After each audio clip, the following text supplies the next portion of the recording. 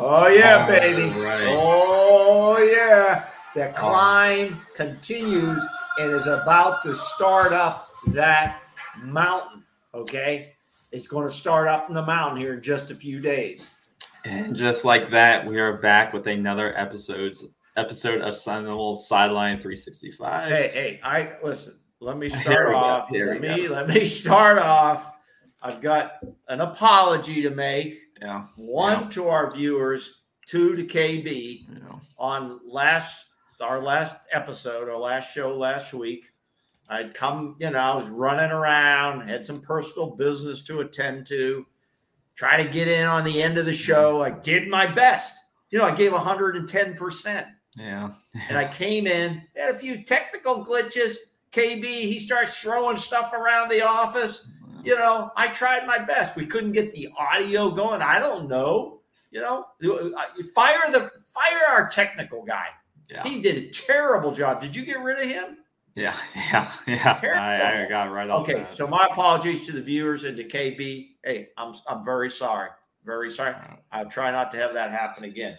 Okay, so that's the first thing. KB, how are you? Doing good. It's been a good weather week. Good weather week here. Just pretty good weekend. Nothing to complain about. So yeah, all good on this side. How about you? Do you ever watch the series, different series on like Netflix or Prime, that go on for 2 or 3 years? You ever watch any? Listen, depends what you're talking about. Let me tell you my top 3. Here we go. Top 3. Here we go. Number 1, just finished. I think it's the 5th season. Okay. 5th season. Better Call Saul. Yeah, that's a good one. Saul Goodman. Have you seen? Yeah, through the end of the 5th season. I don't think I've seen through the end of it, buddy, but I think I've seen enough. I just saw the final for the 5th season. Really good. Saul Goodman, baby, he gets it done any way it takes. Yeah. The next one, we're not going to rank these. Breaking Bad. Actually, I heard a guy on the radio the other day said he never heard of Breaking Bad, and the guy said he'd been on the moon. Well, Better Call Saul is an extension of. Of course, it is. It was a spinoff. It was a spinoff. But Breaking Bad, you've seen Breaking Bad, right? Yeah. Yeah, it was good. I mean, I don't know what's better. I think Breaking Bad has to be number 1, and then number 3 I have is Bloodline.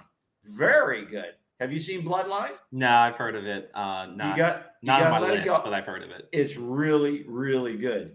Yeah. And one of the key lines here is always this younger brother who's getting his. What are we going to do now, John? You said it'd be okay. Well, I hope we're not saying that to Coach Norvell. What are we going to do now, Coach? You said it'd be okay. So, that's where we start. And let me start with one other thing. Lady Knowles begin their defense as ranked number 1 in a tough battle right now, ongoing, about 30 minutes left in the game.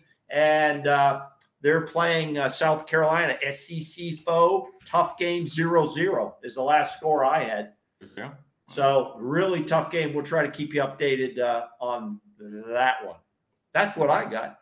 And by the way, we're not sponsored tonight by Michelob Ultra. We certainly are not. But if you like to, you like to sponsor this show, you can always reach out to us on our Twitter, which is, and I always forget it, it's Seminoles SL365. So you can find us at Seminoles SL365 on Twitter. Baby. Right there. As always, yes, please follow us there, and be sure to thumbs up the show on YouTube, subscribe, so you never miss a show. And then always you can follow us on Google Podcasts, Amazon. And basically all the major networks. Apple Podcast too. Yeah. Apple too. In case you don't have time to see us live here. So we got the news out of the way there. I got a couple of trending topics I want to get out of the way before, because obviously the main point of this show today is we're going to go through the back half of the schedule, break down the last 4 games of the season, which is our big ones.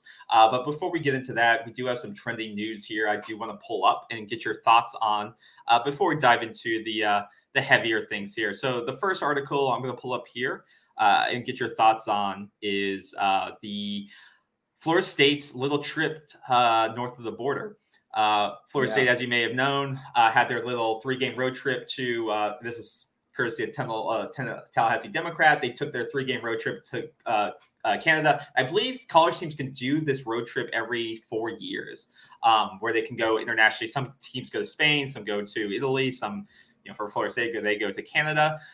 What are your thoughts on this? I have my own thoughts on this. I tweeted some of these thoughts out. But what are your thoughts on Florida State going up to Canada, doing some exhibition games? I see it a couple of different ways, but what are your thoughts on I'm all for it. I don't have a negative thought in my head about doing it. I didn't know there were these specific rules that you can only do it so often. I didn't know that. I think I'm not even for that. I think, if your program can go out, do some of this. First of all, it's great for the kids on your team. Second of all, it starts to prepare them for the season. It gets some excitement for the team. Then you get tired of practicing against your same players and your scout team all the time. In fact, I put that out on Twitter on football today. I said, hey, Coach Norvell and Florida State in general, athletic department, please be the first in the country in the Power 5 to start scrimmaging another college. Be the first one in a controlled type scrimmage environment. What a great thing that would be. Get your FAMU to come over and just work against someone else. The pros do it. Pros do it. High schools do it before they start their season. Yeah. Grade schools do it. Why we're moving towards an NFL type environment, which this is going to be. Why not do that? I don't get why not. But back to basketball, I'm all for it. And I think it's a great recruiting tool. I'd like to see them next year, if they could, go to China. Okay. Now, I'm not going to get into politics. Go to Europe. I'm sorry. Let's skip China. Why would you say China? Skip China. Go into Europe. They play basketball. I'm not going to say Russia if I said China, but they play basketball in Germany. They play basketball in Italy. They play basketball in Greece. You name it. And of course, we recruit kids from Europe, right? What a great marketing tool. That's my thoughts on it. Yeah. So to your point, I think it's a great opportunity. And two, what Leonard Hamilton basically said in wrapping this trip up is that, this is obviously one of the youngest teams he's had in a while in terms of a lot of, you have some returning scorers like Caleb Mills, who was the ACC Sixth Man of the Year, or the reigning Sixth Man of the Year is Matthew Cleveland. But you lost a lot of players. You have a lot of young guys coming in, and you also have transfers coming that you want to intermingle into this lineup. So I think it's a great opportunity where, one, you don't have to travel overseas. You don't have to take a 9, 10, 12 hour trip overseas and get jet lag, stuff like that. So I do like it. They come up somewhat staying close to home so they can not have to lose time and energy doing that. But also too, I think it's a great way to intermingle the transfers, the freshmen, and also the returning starters, and figuring out what is kind of an ideal lineup look like against quality competition. They say, these Canadian schools, but basically they played, for everyone who doesn't know out there, they played, like I said, 3 teams. One of them is they played the University, I believe, of Ottawa. The other one was Carleton, which basically Carleton, if you don't know, they are basically, the Canadian system is a little bit different than the university system, obviously, in the U.S. So they have a different kind of setup for how they play university basketball. But basically, they are known as basically the Kentucky of the Canadian university basketball system. Yeah, so they play. You'll see them pop up and play university or D1 high level teams yearly on the basketball circuit. So you're probably, if you're watching ESPN this year, you'll see them in tournaments playing against other U.S. teams, major, maybe against Kentucky, stuff like that. So they like to schedule out and play because I think they've won 3 of the last 5 national championships up there. So they're a strong team, and that's why it was surprising to see that Florida State almost beat them by 32 points. And then they finished it with McGill. So this was not only a way for them to get some reps in, but it was also, you're playing decent competition. You weren't going to playing some dinky town in Italy or Spain or something like that, but you're playing some quality competition, and you weren't playing, it was a way you weren't playing yourselves either, right? So you could really play with some lineups, and obviously, it's their off season too for these colleges as well, so you're not getting their full squad, but it's a great way to see what you have, and you saw some guys shine in it. You saw the guy from UCF that you just brought in, Darian Green. He averaged, I think, 20 points per game during the 3 scrimmages. Yeah, outstanding. Yeah, outstanding. So we really found a player there, and that's what you want to see, right? That's why you brought him in, because you wanted to improve your outside scoring, and he averaged 20 points per game. He showed he was hot the entire time. So if he can keep that up and bring you that type of shooting, then you hit the transfer market goal right there. If he can bring that, and I think his performance also pushed Caleb Mills, because he was a little inconsistent last year, but I think he helped push him. And Green, I don't know how you keep Green out of the lineup. No, I think they'll both be explosive players, and I think you saw a little bit of what you got there, and I think it'll be exciting to see. So I think that was a great trip, and it's obviously wrapped up, but I think it'll help them in the long term. What year is Green? Green's a junior. He is, so he's got unless he really has if he has a money year, he'll go. But boy, he that's the guy. That's the type of player that Coach Ham had to bring in. A couple of guys who can score. He's definitely one. Yeah, exactly. So the next thing I want to bring up on the schedule here and get your thoughts on was a recent commitment, but not to the Seminoles. So this is courtesy of Saturdays Down South, and I think you texted me about this. Was Chris Parsons making his college commitment? So this is going to hurt some people's feelings. What do you think about losing out on him? Do you think he's his Final Four? If you didn't know, after we lost out, there's a big story behind this. Florida State started recruiting other quarterbacks because the story had always sort of been that Florida State wanted to bring in 2 quarterbacks in this cycle. We kind of discussed this last week.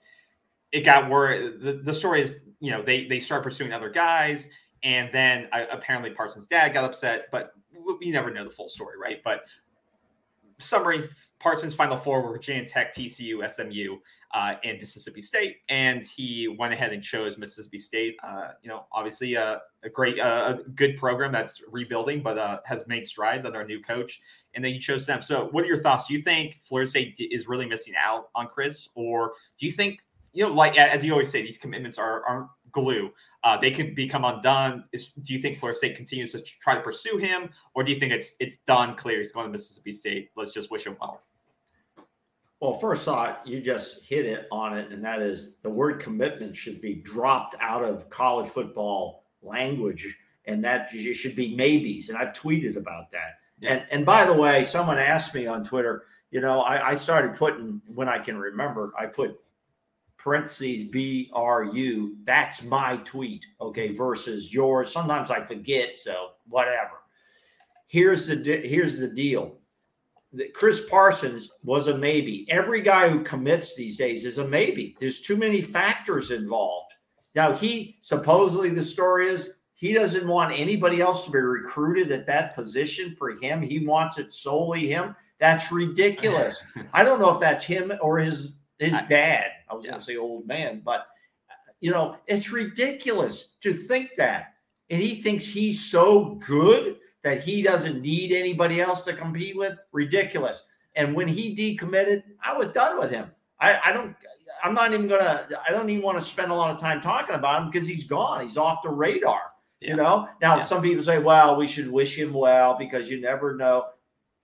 I'm not like that so much. He doesn't want to come to this program, and I don't need to remind viewers. I've sat through the worst of this program. I sat in the stadium through the worst of this program. 1-10, 0-11, which I've tweeted about. So I don't need guys. I don't need that type of guy in here that you have to drop to your knees and beg. Yeah. He's out. He's gone. That's my thoughts. I don't even say miss, non-miss. I don't care what the guy does. Yeah.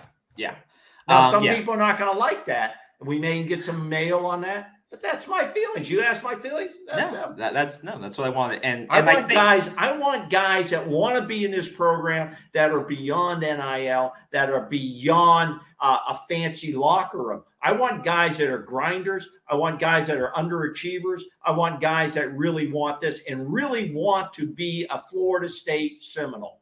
Yeah, and I think the thing that disappointed me is that I do think he could be a good quarterback. I liked watching his tape. I thought he could be a good quarterback in the system. Obviously, it didn't work out. I think the interesting part was looking at the Final Four teams there on that table. Mississippi State, TCU, SMU, and Virginia Tech. And I think it kind of maybe validates the point that he wants to have a very clear shot at having the position secured, because he had the offers from obviously Florida State, but Iowa, Miami, TCU, or Tennessee, Ole Miss, not Ole Miss, but of those other schools that are I would consider higher level programs.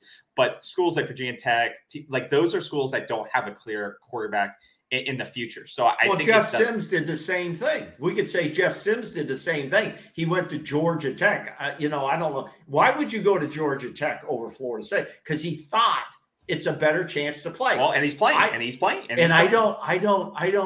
don't take away from any kid that goes someplace that thinks he can better play. Yeah. But don't start committing. Don't start making these commitments, which I still say, and I've tweeted 2 or 3 times, I get no answer from anybody. How many people in a recruiting cycle do we make offers to? It seems like there's endless. No, wait, no. But you're never going to know. No, you're never going to find the number. Wait a minute. I don't know why we are. There's endless offers. Is there no rule on that?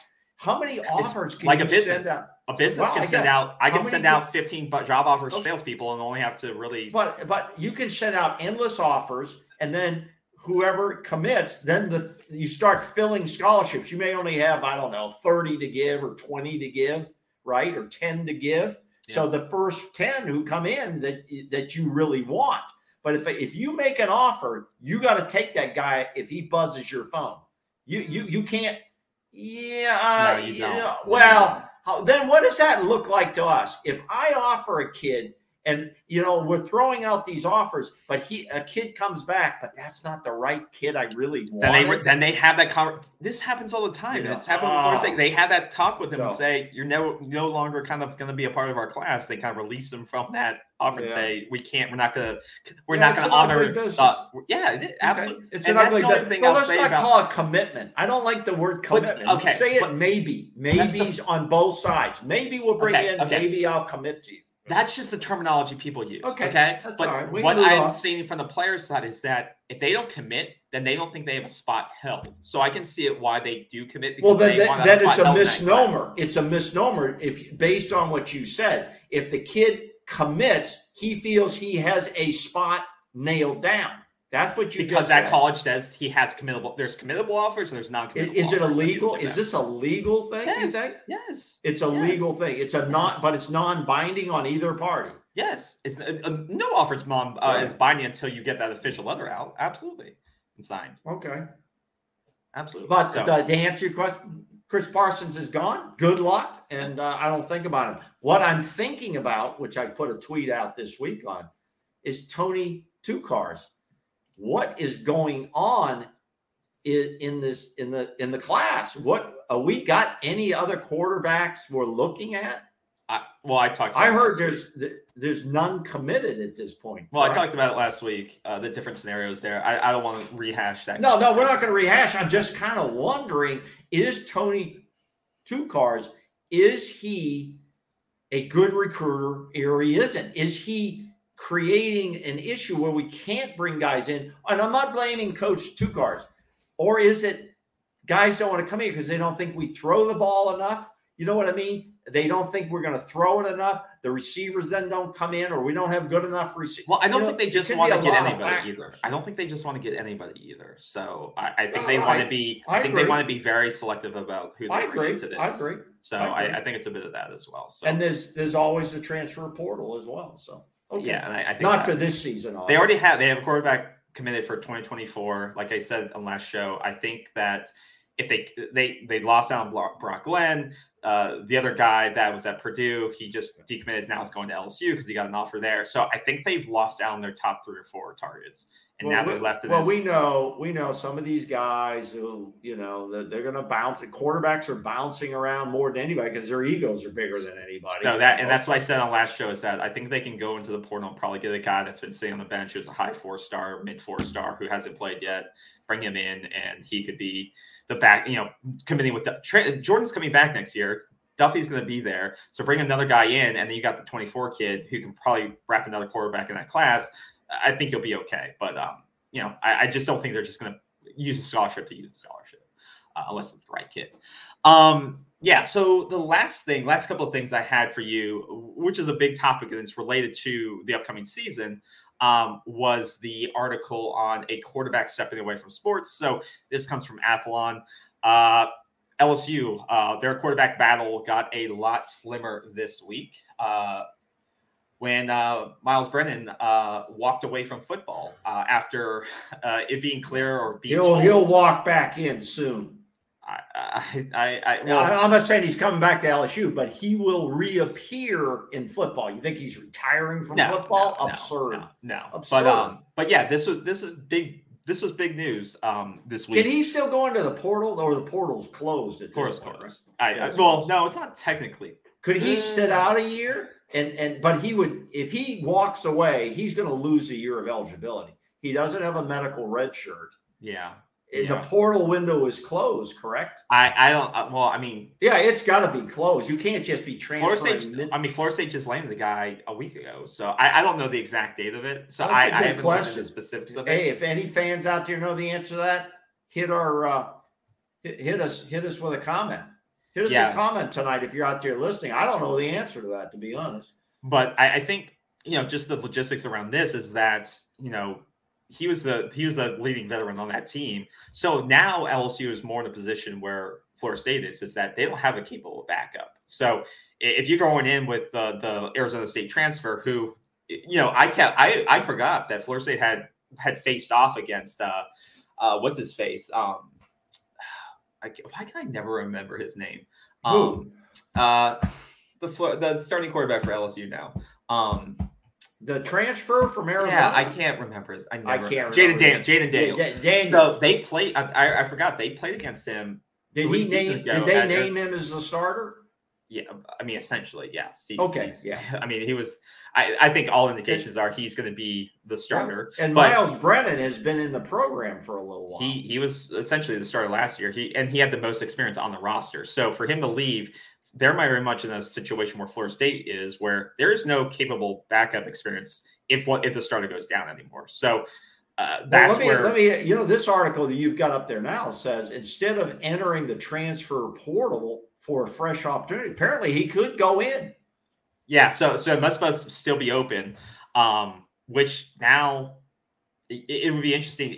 It's I guess the disadvantage thing is fall camp's already basically closing for all schools. So it would be tough for Jalen grade him, but maybe he goes FCS and it would be tough. I don't know. I don't know really what he does at this point. But so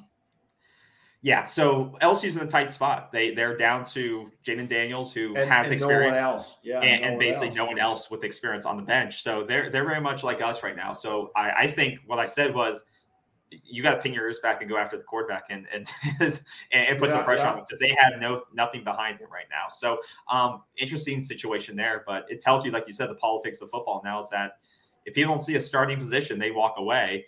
Or you get pissed for any reason, you walk away. Which is sad, because you see how the guy, I'm forgetting the name tonight, but the guy that transferred from Florida State went to Nebraska.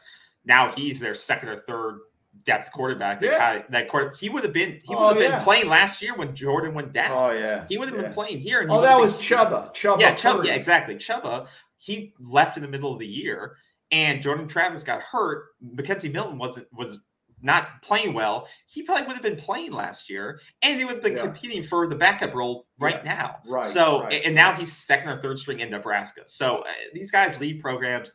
We don't know the full stories always, but it seems like playing time, and he already invested so much time in Florida State. It just sometimes it doesn't make sense. But so yeah. Well, so they think that their false hope is they're going to end up in a situation where there's no real competition, and they're in a dream world. Yeah, that's a fantasy. Yeah. We're turning out quarterbacks from high schools and training programs and all of this stuff more than ever. Yeah. So the competition, and as a coach, and I agree with Coach Norvell, he wanted more competition in this program, and he's building that competition. Okay. Yeah. So these quarterbacks have to toughen it up a little bit. Florida State has always had a history of really good quarterbacks. Yeah. Up to Jameis Winston, and then it's kind of dropped off. Absolutely. Okay. But there's always been guys that came in and could play quarterback. And for many years, you know, stars, ratings, and all this crap that goes on now. Mm-hmm. They came in, they schooled these guys, and these guys stayed with the program, whether they played or not. You know, and I can bring up a guy, Brad Johnson. Mm-hmm. Brad Johnson was backing up Charlie Ward, was it? Am I getting that mixed up? I could be. Mm-hmm. He was backing up, I think, Charlie Ward. Brad Johnson gets drafted in the NFL, wins a Super Bowl in the NFL, has a decent career there based on potential. And he was on a good team with good competition. Yeah. And he didn't play that much. Look up Brad Johnson's stats. You'll be shocked. It's not that much. Oh, I'm aware. So, yeah, you know, no. But these young guys, they've been used to being stars in Little League football and in high school, and they come in and they're ready to go. But you should have at least 4 guys there you're competing with. I just think that, like I said, I've never been a college quarterback, but you would think you would like that year to get acclimated, or even 2 years. I think there's more success when you see guys that sit a couple of years and then get into the starting role. Like the guys, like it just blends you to more success than getting your head beaten in behind a bad line when you're a freshman and never recover from it. Absolutely. So the last article here, a couple more things to go over. I have an article here from On3 about a key position change at the Florida State. So this was news this week with Joshua Burrell. And this goes hand in hand with the loss of CJ Campbell. So if you haven't heard, the walk-on practice team star CJ Campbell is lost for the season with a leg injury. So that's sad to hear. And we're thoughts and prayers out to you, CJ, because from all indications you were going to make an impact on the field this year and probably earn that scholarship. Yeah, it's a bad break. But you'll be back. So we're praying for you. But that led to Josh Burrell, who was trying to compete for the wide receiver spot. Sophomore this year, true sophomore this year, being now moving towards that running back room. So what are your thoughts? What have you heard on this transition? Well, this is a show again, that we try to lay it out here from a fan perspective. We're not doing this job. This isn't our full-time job. Okay. Yeah. So, but we follow this, I've been following this since the 1960s. So no one can challenge that criteria. Josh Burrell, apparently, I think it was too crowded in the wide receiver room. I think especially with the transfers. Obviously, Burrell's probably played running back in high school. I don't know that. I'm assuming that's what he was. And with so many receivers, I then took a look at the roster, and with CJ out, there was room. We needed to move a guy over there. Yeah. And so Burrell's going to be playing both running back and some wide receiver. He's going to be a specialty type guys. I don't expect he's going to get a whole bunch of reps in the running back area unless someone else goes down. And what is the chances of another running back going down? Pretty good. Really high. Yeah. Pretty or good. Missing time, or just missing time. Missing time. Yeah. So you've got to have guys that have multiple skills. And I think he'll work out fine. They say he looks pretty good there.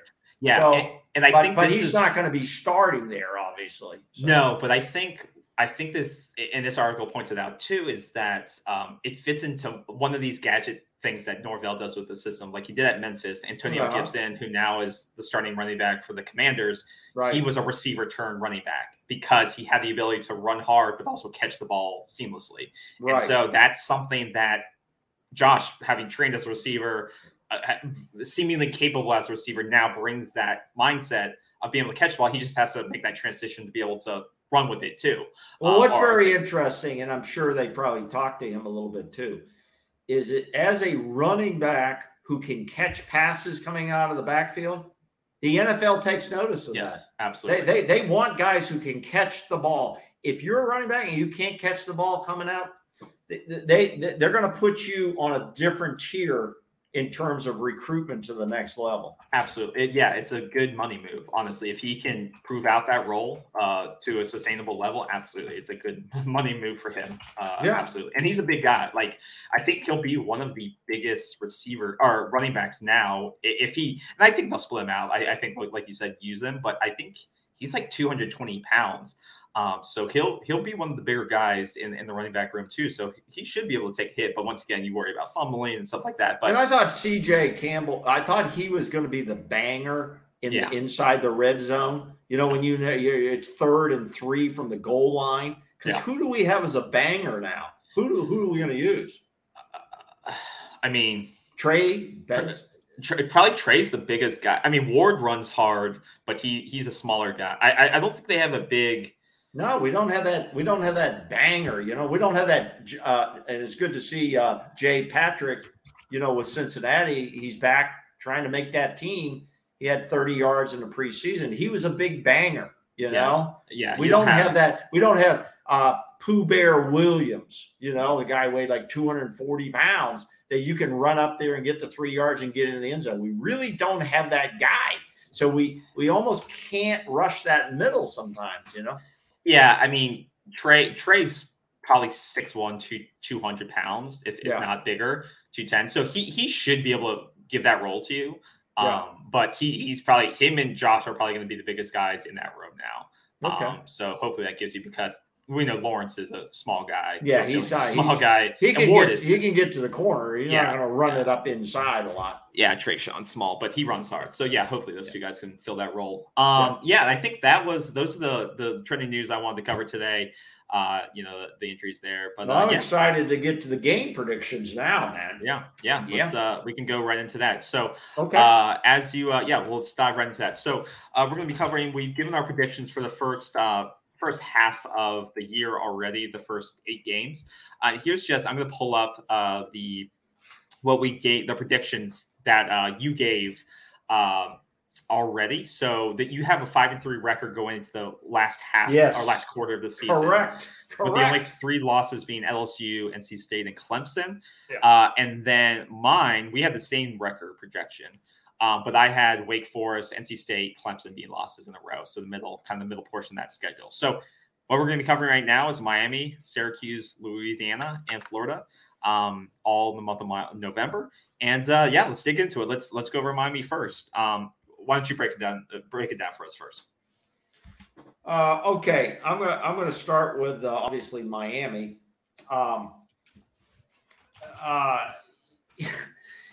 You have to win one of 2 games.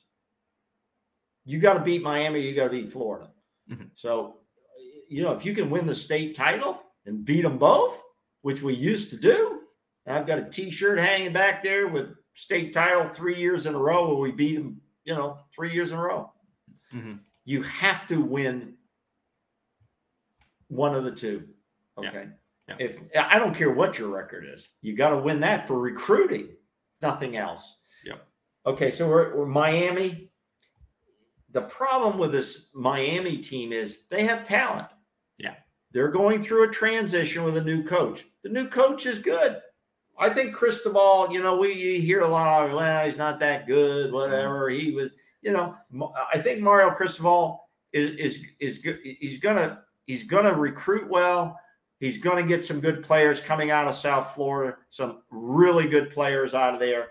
I think he's going to, he's trying hard to put the swagger back into the system there. I respect him as a coach. The big name that we need to talk about is the quarterback, Tyler Van Dyke. Yes. Tyler Van Dyke. Mm-hmm. Is a legitimate quarterback. I saw him. I felt that way. I thought he was going to beat us last year, right? Yeah. It came down to the final drive, and he's a good quarterback. This guy is a big quarterback. He's very capable, and he's going to be well looked at by the NFL. I don't know about this year. Well, he's already got Heisman odds. He's getting kind of overhyped. I think. I don't. Well, a lot of people are overhyped. There's some guys on Florida State are overhyped. Okay. I think he's a legitimate quarterback and probably one of the better ones in the ACC and one of the better ones in the country from what I saw of him last year in a variety of games, not just the Florida State game. He's a dangerous guy. I think his offensive line is a little average to iffy. Yes. And if you can put pressure on him, he's not really a runner. He's not really a scrambler like Jordan Travis. But if he stands back there, he can deliver the football. So he's a problem. Yeah. The other problem, as I said, the game's at home in Miami. It's on the way. I'm sorry. It's on the road. It's in Miami. That's a problem. That's going to be a problem. That game will be sold out down there. And those Miami fans, I'm going to be honest with you, hate them.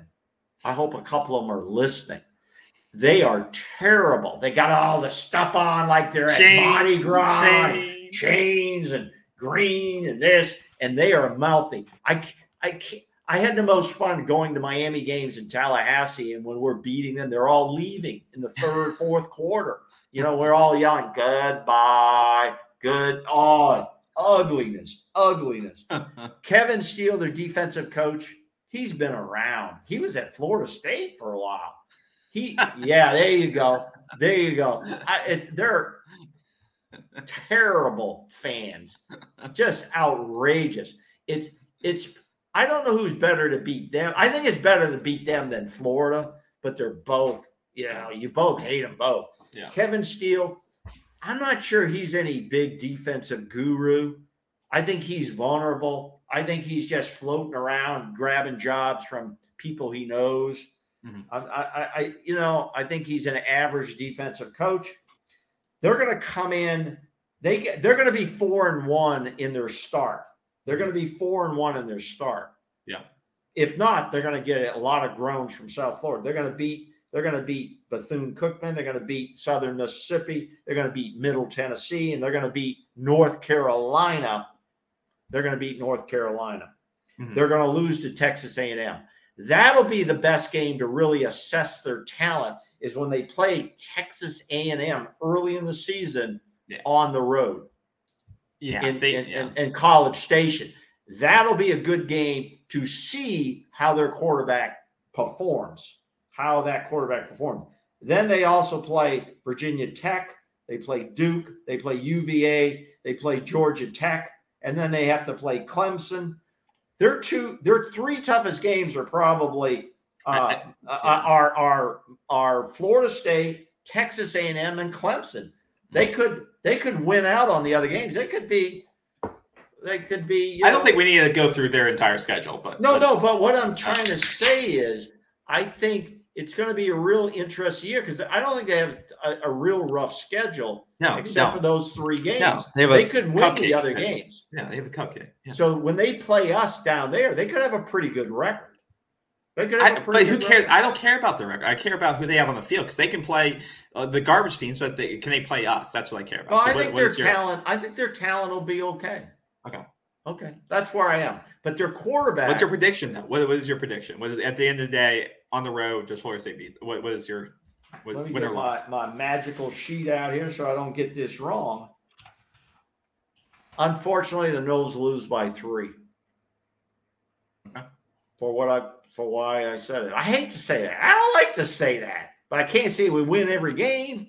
Why can't you? I could say that years ago. Why can't you? I never thought we'd lose a game years ago, but I think we lose by 3.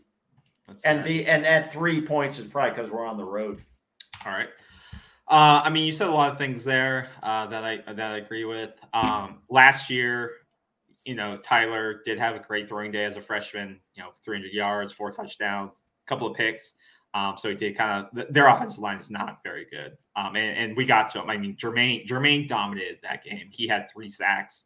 You're missing that. You're missing that. So that you're going to have to. We're missing Jermaine. I'm not. That's what I'm saying. That. That's what I'm saying. You're missing Jermaine. You have to fill that gap in production. I thought you were saying I was missing that. No. We have to fill that gap in production. No, that's where Mr. Verse and Briggs but those are not known commodities yet. No, they're not. You're hoping, but you don't know. And this game, Florida State got out early and then kind of crumbled late. So this, if Florida State is going to be able to close out this deal, they're going to have to be consistent all 4th quarters. Adam Fuller has to generate pressure on that quarterback because they had no running game last year, which was great, but they were able to basically pass all over you. But they also always have a good tight end who really just exploits the middle of the field. I don't know how they do it every year, but they do. Well, you just don't cover it. But also at the same time, we have to be able to establish the run like we did last year. We had a pretty consistent run game last year with Jay Sean, and Jordan didn't have a good average on running, but he was able to get yards every single time. So I think if we can establish the run and keep Tyler under 250 yards in the game passing, it can be a win. I think on the road it's going to be tough. But if we come in healthy to this game, I think we have a very, very good chance of winning it. But I do think, honestly, we are the better team if fully healthy. Now, that's a big if, and I can't predict off healthiness, stuff like that. This will be the litmus test on how well our defense is doing. Well, it's late in the year, so by now we'll know how good our defense is. But if our defensive backs have looked bad leading up to this game, we'll get torched by Tyler. That's no doubt. So I'm going to say, Well, our guys are going to have had a lot of games under their belt and face a lot better quarterbacks, or a lot similar quarterbacks to him talent wise before that. Yes. So, yes. They will be tested. And so I think honestly we'll know how well we'll play before that, because if we don't stand up against NC State, Wake Forest, Louisville, and they have good quarterbacks. Yeah, if we can't contain those guys well, we're not going to be able to contain the Miami passing game, in my opinion. So I'm going to go with a loss as well. I say it won't be a blowout by them. It'll be a close game, but I do think I'm still not sure about. I always question our linebackers and defensive backs. So until I can see it proven, I think that they'll win the quarterback battle there. Hey, do we get an opportunity during the season if Jordan goes down? Do we get to change our predictions? I mean, predictions are based on what you have before you start. Okay, the projection will be 3 games won. Then I mean, it won't really matter. We won't even be podcasting. Hey, let me interrupt before we move on to the next game.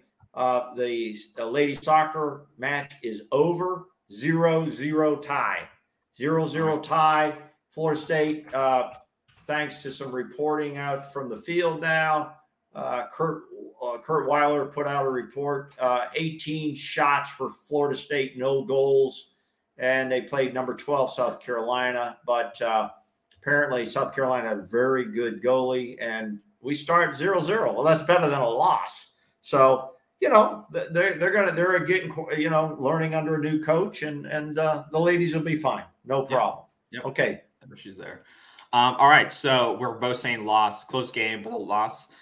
So that puts both records at 5-4 going into Syracuse. So why don't you kick us off? Syracuse in November, and I believe this is this is at home. No, this is on the road, right? No, yeah, on the road in Syracuse. Yeah. What are your thoughts? Syracuse is Syracuse. They have trouble recruiting. They don't do as a good job in recruiting as Wake Forest does. Wake Forest should have a lot of problems recruiting, but they bring in guys and they develop them. Syracuse brings in guys and they really are inconsistent in the development. They have a decent quarterback. I think they have a decent quarterback. He's not at the level of the elite quarterbacks in the ACC. In the ACC, some of the guys we've already talked about. Mm-hmm. I see Florida State winning this one +10, even on the road. They need to win this game to get to bowl eligibility. Okay. Yeah. This game is one of the must games they're going to need if they stumble on another game that they should win. I have Florida State plus 10. Yeah. Which takes them to 6-4, which would be bowl eligibility. Yeah. I mean, this game last year was, we were 4 points away from being 0-5 in this game last year. And this was at home. These are the games that Florida State, if they've really grown, this is a game they should be winning by 10. There's no reason why this should be a 3-point game. Even on the road, they have to dominate games like this, or dominate in a way that it's not close in the fourth, or not close within 5 minutes. They should feel in control for most of the game. Not like last year. Jordan did not have a good game last year. He only threw for 131 yards. He did run all over them, which is the good part. But the defenses didn't show up on either side. Their quarterback, Grant Schrader, he ran for 130 yards. Threw for 150, so there was just no defense to play. And I think Florida State at that time was in a funk. Obviously losing to Jacksonville State the week before, and then coming into this game, it was just bad all around. I'm believing that the team has developed. I believe that they have better talent coming in, transfer-wise, freshman-wise, that are going to be able to make impacts. I will go ahead and say Florida State wins this game by 7. I do think it'll be sort of close. Florida State, for some reason, just plays Syracuse and teams like this close. They haven't been able to start dominating these games like they should. But I do think they'll win this game by 7, and they'll be able to close it out. So I'm putting a win on the board as well. Yeah, we don't really have a team that's going to dominate anybody. I'm putting dominate. I'm not saying they have to win by 40. I'm saying you have to go up by 10 and keep the lead. Don't be going 4 and out and for the fourth quarter. Well, that's going to be sustained drives. Yeah. Sustained drives. The key to the season will be sustained drives on offense and getting the other offense off the field 3 and out. Yeah, you're not going to beat teams like 25 to 35 points, but it's just controlling the pace of play, limiting the amount of opportunities they have, and controlling the tempo. That's I think what's going to be about. But we have to beat the Syracuse's. Yeah, if we don't, we're not making progress. We're going to do head coach. There's certain wins that we've talked about on this schedule that have to take place, or we're not showing progression. I don't mind the record as much as progression, and we shouldn't be getting blown out by anybody. No, you can't make excuses for getting blown out anymore. You're not making progression, and it's going to be costly to people if those things happen. Exactly. So we're looking at 6-4 on both sides right now. And we don't coordinate on this stuff. I mean, that's just the way it kind of figures out. No, so you're 6-4 heading to the final 2 games of the season. Right. That the next game being Louisiana at home. Yes. Louisiana being a decent team. Obviously, Louisiana was coached by now the current coach at Florida, which is interesting. Billy Napier. Exactly. So, for people who don't know, Louisiana last year was, I think, they were 13-1. So, and obviously they've lost some talent. A bunch of guys, I think, transferred to Florida itself. So Napier took some of the talent he thought were good enough to come to Florida with him, like coaches normally do. But obviously this is a team that plays in the Sun Belt. Shouldn't have the depths of talent that Florida State does. But I do think this is a bit of a trap game. You're coming back from Syracuse, coming into this game. It's right before the Florida game.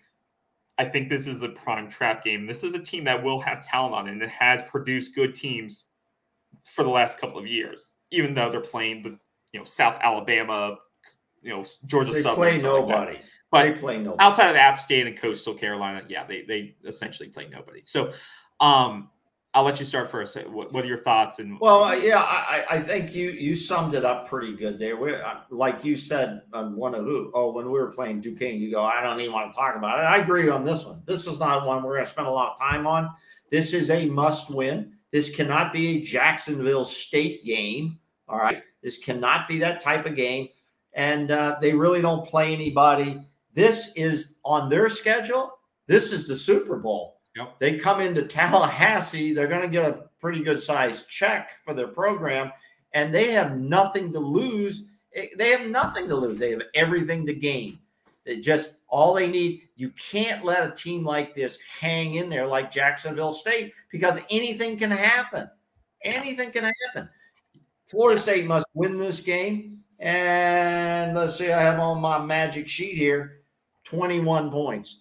21-point win for Florida State at home, must win. And that moves Florida State to 7-4 and now a more solid position for a bowl game. Yeah. I'm very unsure about this game. To your point, this is their game of the year. This is the only Power 5 team that they've have on the schedule the entire season. And so this will be the one they circle and say, we can make a statement, by winning this game. They were the number 16 team in the country last year. They could potentially be undefeated going into this game. They could be 10, 11-0. They could beat everybody coming in.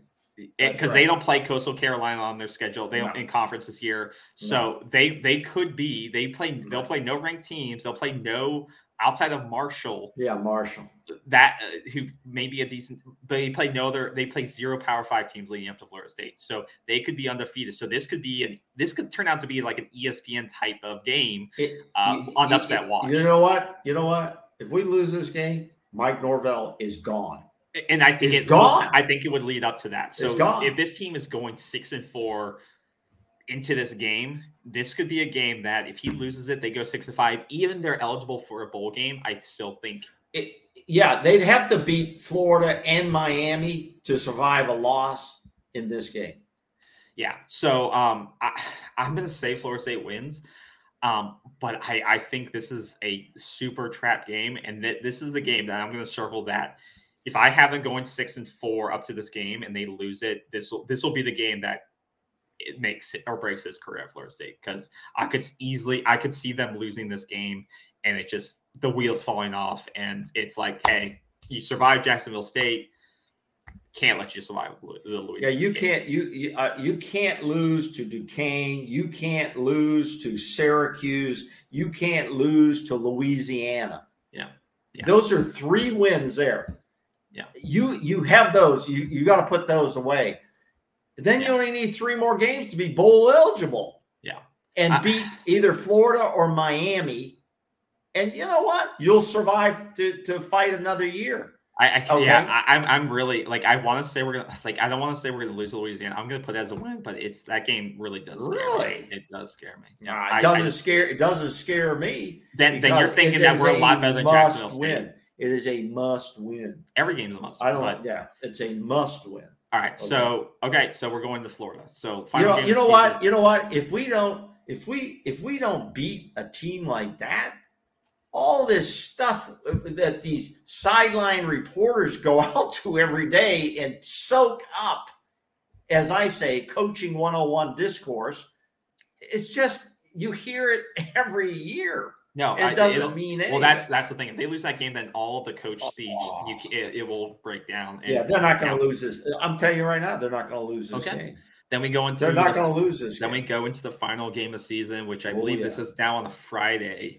The Florida game, they I didn't even see that. It's on it's the day. They used to be on Fridays after Thanksgiving. Yeah, now they put it back there for a special. Well, they're going to go wherever TV tells them to go. Friday game. So yeah, it'll be cool. Probably be an early kickoff, Yeah, so Friday, Thanksgiving. Noontime kickoffs suck. Everybody knows that as a fan. You don't get the tailgate. Nobody wants to get up. You ever try to go to a restaurant in Tallahassee? It's on Thanksgiving. Yeah, I'm just saying that. It's the Friday after Thanksgiving. But you ever try to go out to No, this isn't the Friday after Thanksgiving. This is I thought you said it was. No, it's on Thanksgiving. It's on Thanksgiving Day? I believe so. No way. It's either on Friday or Saturday. Oh, sorry. It's the day after Thanksgiving. Sorry. Yeah, no. It's Black Friday. It's on Black Friday. Yeah, it's Friday. Yeah. Thanksgiving's always on a Thursday there. You know what I'm saying? Yeah. But yeah, so 7:30. It's gonna be night evening game. That'll be Friday. Prime time. Yeah. So it'll be good. So this is in Tallahassee. Oh yeah. I'll let you start. This game was somewhat close last year. Florida State had a chance to potentially win. But what are your thoughts? Well, you're playing. First of all, you're playing at home. That's a big advantage. Okay, that's a big advantage. The stadium will be sold out. It'll be ruckus. There'll be it'll be good. Now, a lot of kids go home for Thanksgiving, but a lot of them come back.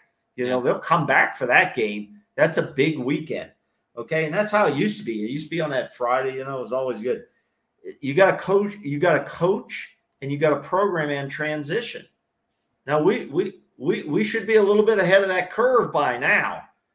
Our kids kind of know what's going on by now. They're not having to think about where I should be. They're reacting to the plays and using the potential of their ability at this point. So Billy Napier comes over from Louisiana. There's been rumors about unrest with the fan base there in Gainesville. I don't know if that's just chatter. That's kind of it's just chatter. Yeah. There's been supposedly recruiting issues. I think that's all chatter. If he wins, they don't care. What is that? As the FBI says, there's chatter out there. What does that mean? You know what? He looks like a coach, though. Billy Napier looks and talks like a coach. I don't know what that means. I kind of like that piece of it, and he's labored. This is his shot. He's going to get a couple 3 years there at Florida, maybe just 2 if he's not winning. No, they expect big things there. Yeah, they do. The rest of his staff's kind of mediocre. No big names stand out on that staff that that I saw when I looked down the roster. They got a glitzy new locker room. That all the colleges, we all got to have the glitzy like ours. They bring the kids in for that stuff. They got some new quarterbacks, but the guy that's going to be their starter, I'd be surprised if he isn't. And if he isn't, he'll probably go in the portal, Anthony Richardson. But he doesn't have a lot of, and hey out there, Mr. Mayhem, nice to see you. Peyton, nice to see you. Thanks for joining us tonight. Anthony Richardson's stats weren't that big last year. He makes mistakes under pressure. That's his problem. He's a big guy. He's like 6'4", 230. He's not a runner. He's more of a drop back guy, but I don't think he sees the field well, especially here's another time you got to get pressure on this guy. And I think you can force him into mistakes. They play a brutal SEC schedule, and they open with Utah at home. What an opener for a new coach. Yes. Utah is a good road team. They're a solid team, and that is going to be an interesting game. Yeah, that'll be. And that's going to be on a TV game. We should take a look at that. They play UGA on the road. They play Texas A&M on the road. They play FSU on the road. They got a brutal schedule. So with all that, I think if Florida finishes 500, they've had a good season. They're unranked coming into this season, just like Florida State is. Somebody tweeted that out. I can't remember. A shout out to whoever it was, said this is the first year since way in many, many years. Florida State has never been ranked in the top 25. My final is this. Florida State wins on a last-second field goal, 3-point win for Florida State at home. We're bowl bound. 8-4, great season. 8-4, great season. We'll get a decent bowl game. We don't win the ACC, though. We don't go to the ACC championship. All right. Well, yeah. So, yeah, I think you said some good things there. Last year, Florida State made some mistakes. Last year's game was very winnable. Offense just really couldn't get going. They kind of made it. It was down 24-7 going into the fourth quarter. Got a couple touchdowns there to make it close at the end, but obviously it wasn't enough. They do lose Emery to the portal. Anthony Richardson, there's some hype around him. I don't think he's that. I think he was looking to transfer too at some point when he came back, and then Emery left. And so I don't think he's that. I think he's an average quarterback. I don't think he's going to. They don't have anybody behind him either. Well, they don't have any proven experience. Yeah, exactly. So I don't think he's like this quarterback that's going to just light it up. But at the same time, you have to be able to stop the running game. And Florida State really did struggle with that. And, Emory was the guy that kind of lit up Florida State last year, and they don't have him. So until it's proven that, Anthony Richardson can actually move the ball without a consistent running game, I think it's up to interpretation of how this game will go, especially at home for Florida State. So if Florida State can show that they can stop the run and the offense is humming, I think Florida State very much can win this game, no matter what the rank of Florida is. Because Florida could be number 5 in the country. Florida State could, these rivalry games, kind of you throw the rankings out the window. But with all that said, I do think Florida, for whatever reason, Florida State hasn't come all that way from talent-wise. There is a talent gap there, and I think for whatever reason, the turnover game will not go in our favor. And once again, I still have some mistrust in our defensive backs until I see them and what they can do in locking down receivers, because we did have some issues with that in the Florida game last year. So I'm going to put this as a close loss on this game. So that's why I'm going to put up a loss of Florida at home. But I do think it'll be close, and I do think it'll be a barometer for how well our progress has been. The barometer of the progress you have is losing to Miami and Florida. Yeah. So let me put up. That is not a good barometer. Well, let me put up. That's not going to sit well with the fan base. Well, I mean, I always said if you won 2 games the whole year, it better be Miami and Florida. Well, let's look over it real quick. So I'm going to pull up. You know how much crap our fans get when they go into work? Thank God most of them don't. They work from home, but from their buddies, in Florida, throughout the country, from Florida fans and Miami fans. Oh my God, it's relentless. It drives one to drink. Not our sponsor, but give us a buzz. We'll work something out. So this is your breakdown. 8-4 losses at LSU or versus LSU and Louisiana, NC State, Clemson, and Miami. So you have us beating, like you said, Florida, our rival, losing the Miami, Clemson, and LSU. So you essentially just have us beating 2 good teams on the season. Wake Forest, if they are, they may. Miami's ranked right now.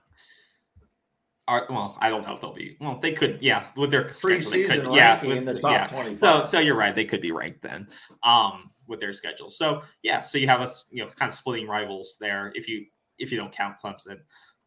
This would be a good season, 8-4. Yeah, I think that's what the upper projection is. That's kind of the highest projection. That is kind of the high prediction. Yeah, and then you have myself with mine 7-5, with losses for Wake Forest, NC State, Clemson, Miami, and Florida. So basically winning the games you have to win at a minimum, and then pulling out like LSU, the marquee matchup of LSU, but then just winning the gimme games essentially. I don't know if the LSU we could call marquee. You got. They're in trend. Well, it is. It doesn't matter. It's a brand. It's a hype game. It's a brand. But it's like a team in transition down there who has a really good brand name, like we have a brand name. So it's going to be a battle of ESPN, 2 brand names in transition. Exactly. It's an ESPN highlight game. So, but essentially mine is my schedule is you're beating the worst teams. You're basically beating the worst teams on your schedule. Like that, you have to win those to get to my record, which I think is more realistic. Like, I could even put Louisville, that Louisville has a loss, or Louisiana has a loss, and we still get 6. So this is, I think, your minimum of what you have to do to show any signs of progress. Because you get to a bowl, if you get to a bowl, you win. You get to 8-5 with mine. With yours, you get to 9-5 if you win on your record, or 9-4 if you go to a bowl and win. So I think mine is more realistic. I think you potentially could lose to all 3 of your rivals. And people would be unhappy, but it would show progress. In terms of how do you show progress if you lose to all 3 of your rivals? 3-5 to 5 and whatever the record was. 3 wins, 5 wins, 7 wins with a bowl, potentially 8 wins. That's incremental progress. I personally, beating your rivals is great because you can shut down smack talk. but we're talking about incremental. I'm talking about improvement based on metrics, and metrics would say if your wins are piling up and you can get from 3 to 8 wins in 2 seasons or 3 seasons, then you're showing progress on the field. Okay, right? that's fair. That's fair. I think you're showing your progress is we're beating people who we're supposed to beat. And we're keeping, but I think the key is we're beating those people, but we're keeping it close on our rivals or the better teams. Yeah, you're not getting blown out. If you're getting blown out, if you're getting blown out, then there's still problems. Yeah, if you're still problems by 20 to Miami and 20 to Florida and 20 to Clemson, then the 7-5 goes out the window, and there's a different conversation. And that's right. And then there's going to have to be better questions from our sideline media. Yeah, because at that, if you're just winning the minimum games and then getting blown out in the marquee games, then we say, okay, well, coach, you've gotten us this far. Someone else can take the foundation from here and get us to the next level. That's where I could see that conversation going. But if they're all close, if you're losing, and I hope we don't have to have that conversation. To be honest with you, I think this coaching staff is working really, really hard. Agreed. They're really, really working hard. There's going to be adversity. This is a tough climb. Many of these games are going to be close. They're going to be close. I think all of them are going to be close. It's going to be, can you stop? You've taken the lead. It's 3 minutes to go. Can you get off the field and stop the offense? Yeah. Can you make a field goal? Yeah. It's really going to be close. I mean, you better strap in and you better have your heart attack pills ready to go. Yeah. Because there's going to be some key plays. But every coach says that. That's part of the class. Well, there's 2 or 3 key plays in this game, but you got to make those key plays, especially you should be able to get to 6 wins. There should be no excuse of getting to 6 wins. No, you're gone if you don't. You have to be gone. You have to get to a toilet bowl this year. Yeah. You have win. To. And I'm not going to sugarcoat it. We don't sugarcoat it. I mean, it is what it is. Okay? I've been following this team since the 60s. I've seen the best and I've seen the worst. Okay. All right. And one shout out to Billy Sexton. I saw a note that Billy is had some medical issues. I remember a long time ago when his dad, Jimmy Sexton, came over to Florida State, transferred over from Alabama as a quarterback. And we were in dire straits. This was in the 70s. And I said, oh, God, this guy, guy coming from Alabama, he did okay. But, but shout out to Billy Sexton, his family. He's a young guy. He's had some ups and downs. He played some good football at times at Florida State, but we don't care about that. This is about a human being. This is about a guy who gave his best here at Florida State. And shout out to them, prayers and blessings to that family. And I hope everybody else does the same. Say a prayer for them tonight. Yep, absolutely. Absolutely. Well said.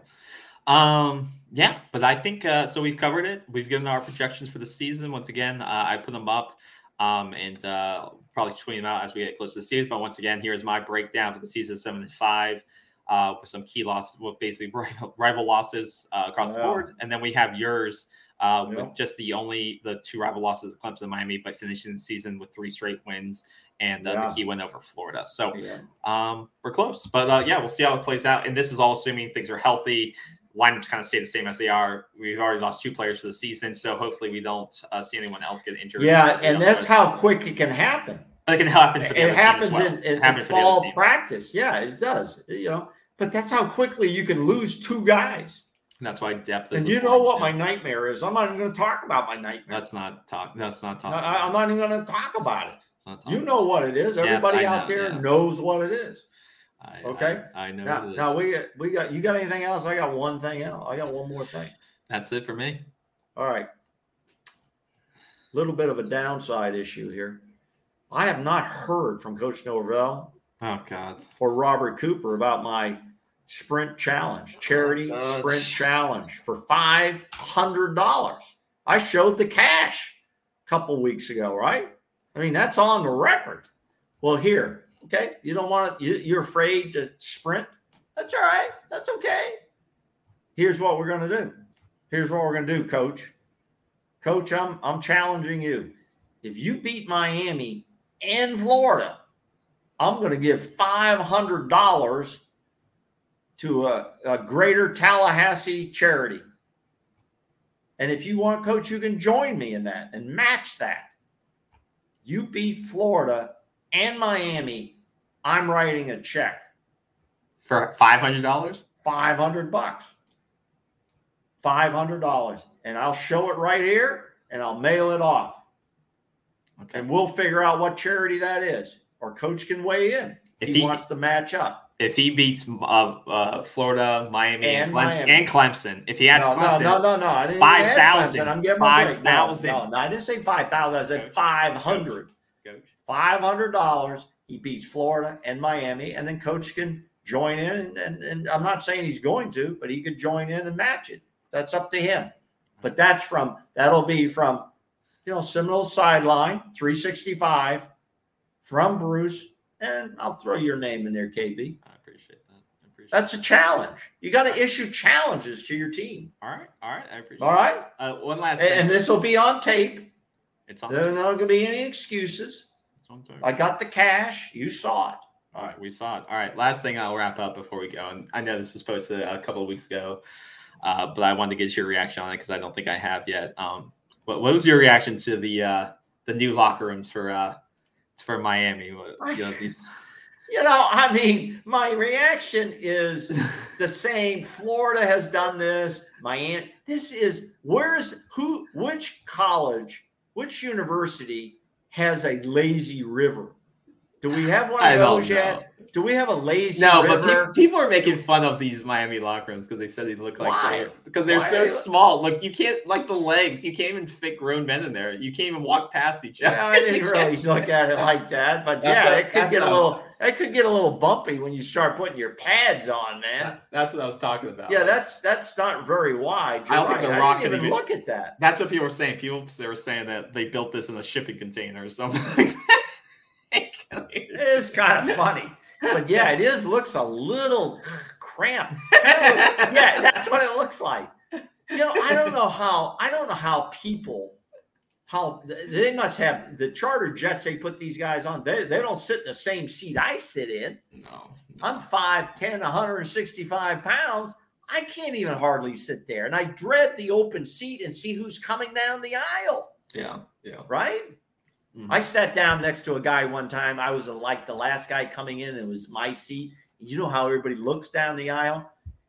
And I'm coming down, and I looked right at him, and I said, "It's your lucky day." And he goes, "Oh man, don't I know it?" Everybody has that same mentality. That's true. That's true. All right. So I think that'll do it for the show. We're less than by next week we'll be talking about Duquesne to play on Saturday. So we'll be getting excited. So look forward to next week and getting ready for game day. They've already started a little bit of preparation already. So stay tuned. This show will be live on podcast by tomorrow. And once again, like and subscribe if you like what you're hearing. Even if you don't, go ahead and like it. Hell, do it anyway. We'll appreciate it. And then follow us on Twitter, Seminoles SL365 on Twitter. We'll see you over there. Take care, everyone. Yeah. Bye-bye.